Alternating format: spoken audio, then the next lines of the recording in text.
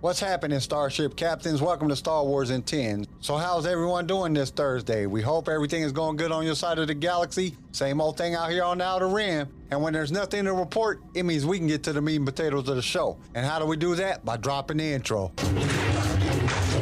What will you have? You are now tuned in to a Star Wars show, so just sit back and ready to flow. Clear your mind of what you know, and let the force be the course of where we go. As we take this journey far, far away, now let's hear what Darth Vader has to say. We would be honored if you would join us. This time, however, she wasn't certain what the outcome would be.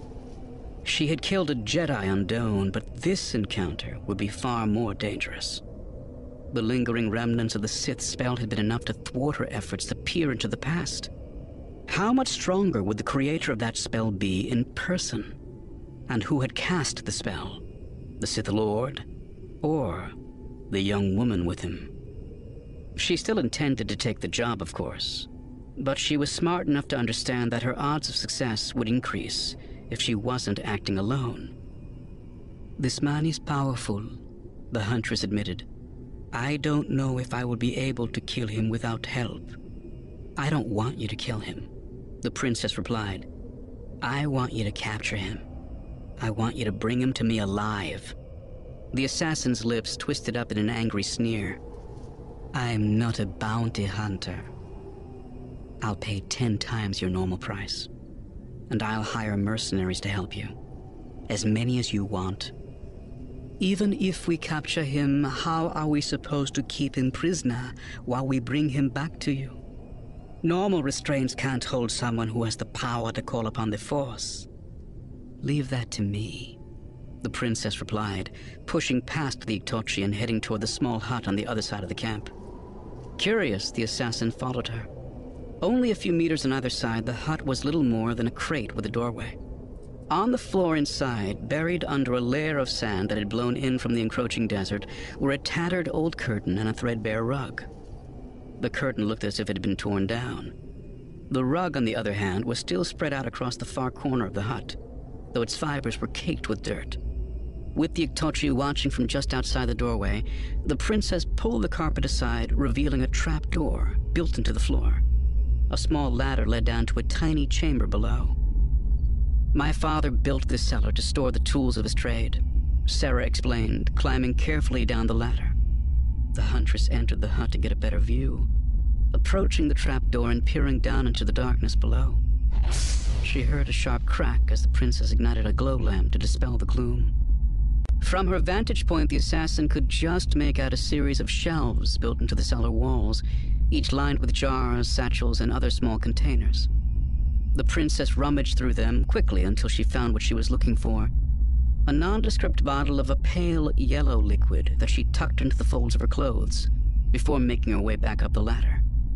"Do you know what senflax is?" she asked when she was back above ground. The assassin only shrugged in response.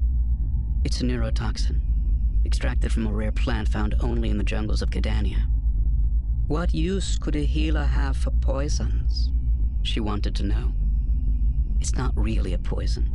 Senflax is more like a sedative, one that allows the patient to stay conscious while numbing all pain and sensation.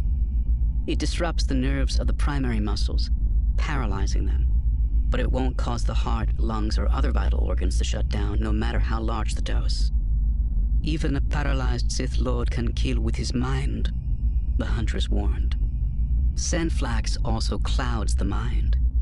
It makes it impossible for the patient to focus or collect his thoughts. It takes away any semblance of free will. He can give simple answers to direct questions, but otherwise he is completely helpless. I saw my father give it to a pilot who had been badly burned in a chemical explosion," she continued, her eyes growing distant as she slipped back into the memories of her youth. "His friends brought him here, but by the time they arrived, he'd been driven mad with pain. The senflax took the pain away, while leaving the pilot still able to answer questions about what chemicals he'd been transporting, so that my father would best know how to treat him." "You're certain the neurotoxin will still work after all this time?" The Huntress was aware that most people would have inquired about the fate of the injured pilot, but she wasn't most people. The only thing she cared about was the job she still wasn't sure she was going to accept. It should be fine as long as the bottle was sealed, Sarah confirmed. Once we get back to my ship, I can test it for potency. Do you know how to prepare it properly? The assassin demanded.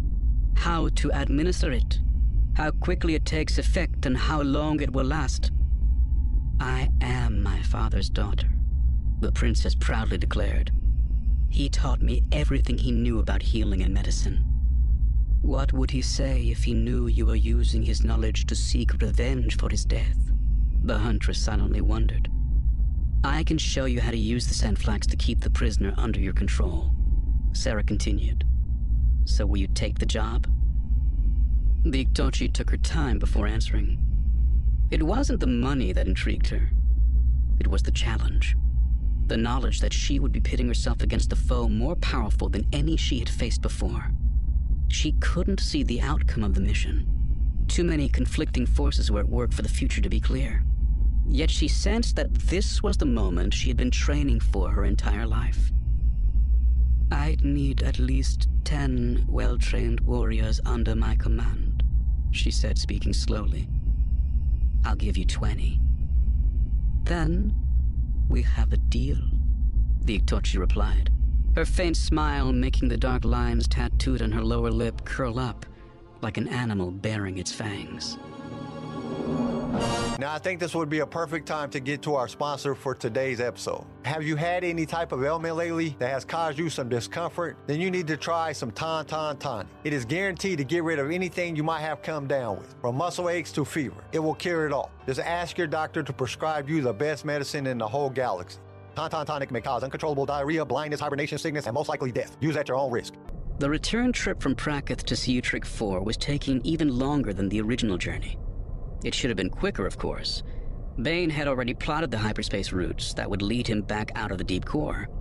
But in the hours he had spent on the volcanic world acquiring the holocron from Endedu's followers, several of the lanes he had used for the inbound flight had shifted and become unstable.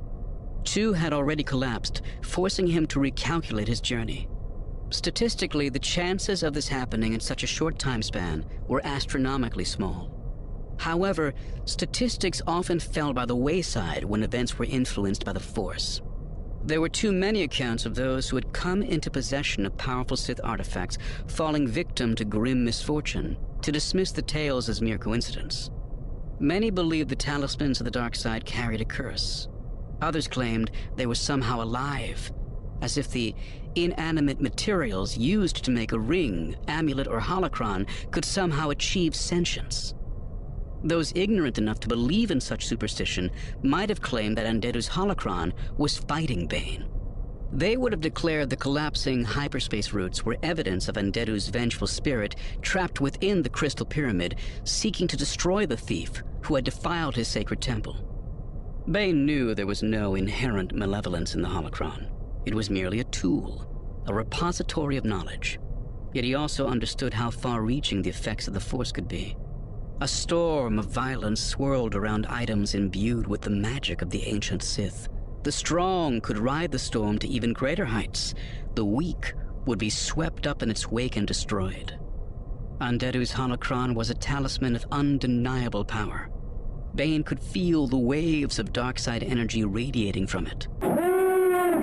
Okay, I kind of like this part. It started off with the Huntress agreeing to go after and capture Bane, which will be the hardest thing that she has ever done, and she doesn't know how it will turn out. But Sarah does agree to give her whatever she needs. Then it jumps to Bane returning from Praketh, and it was harder than the trip there. He had charted the course on his way to the planet, but shifting hyperspace lanes was making it very difficult to get back. But he had Darth and Endedu's holocron, and that's all that matters. Not the best part, but enough to keep you intrigued. And that's where it all came to an end. Tune in tomorrow for the next part. We hope to see you there. Thank you for listening to Star Wars in 10. Tune in next time for more Star Wars adventures. If you would like to listen to other episodes of the show, you can follow us on all major podcast directories. If you enjoyed the show, we would really appreciate a 5-star review. Once again, thank you for listening, and may the Force be with you.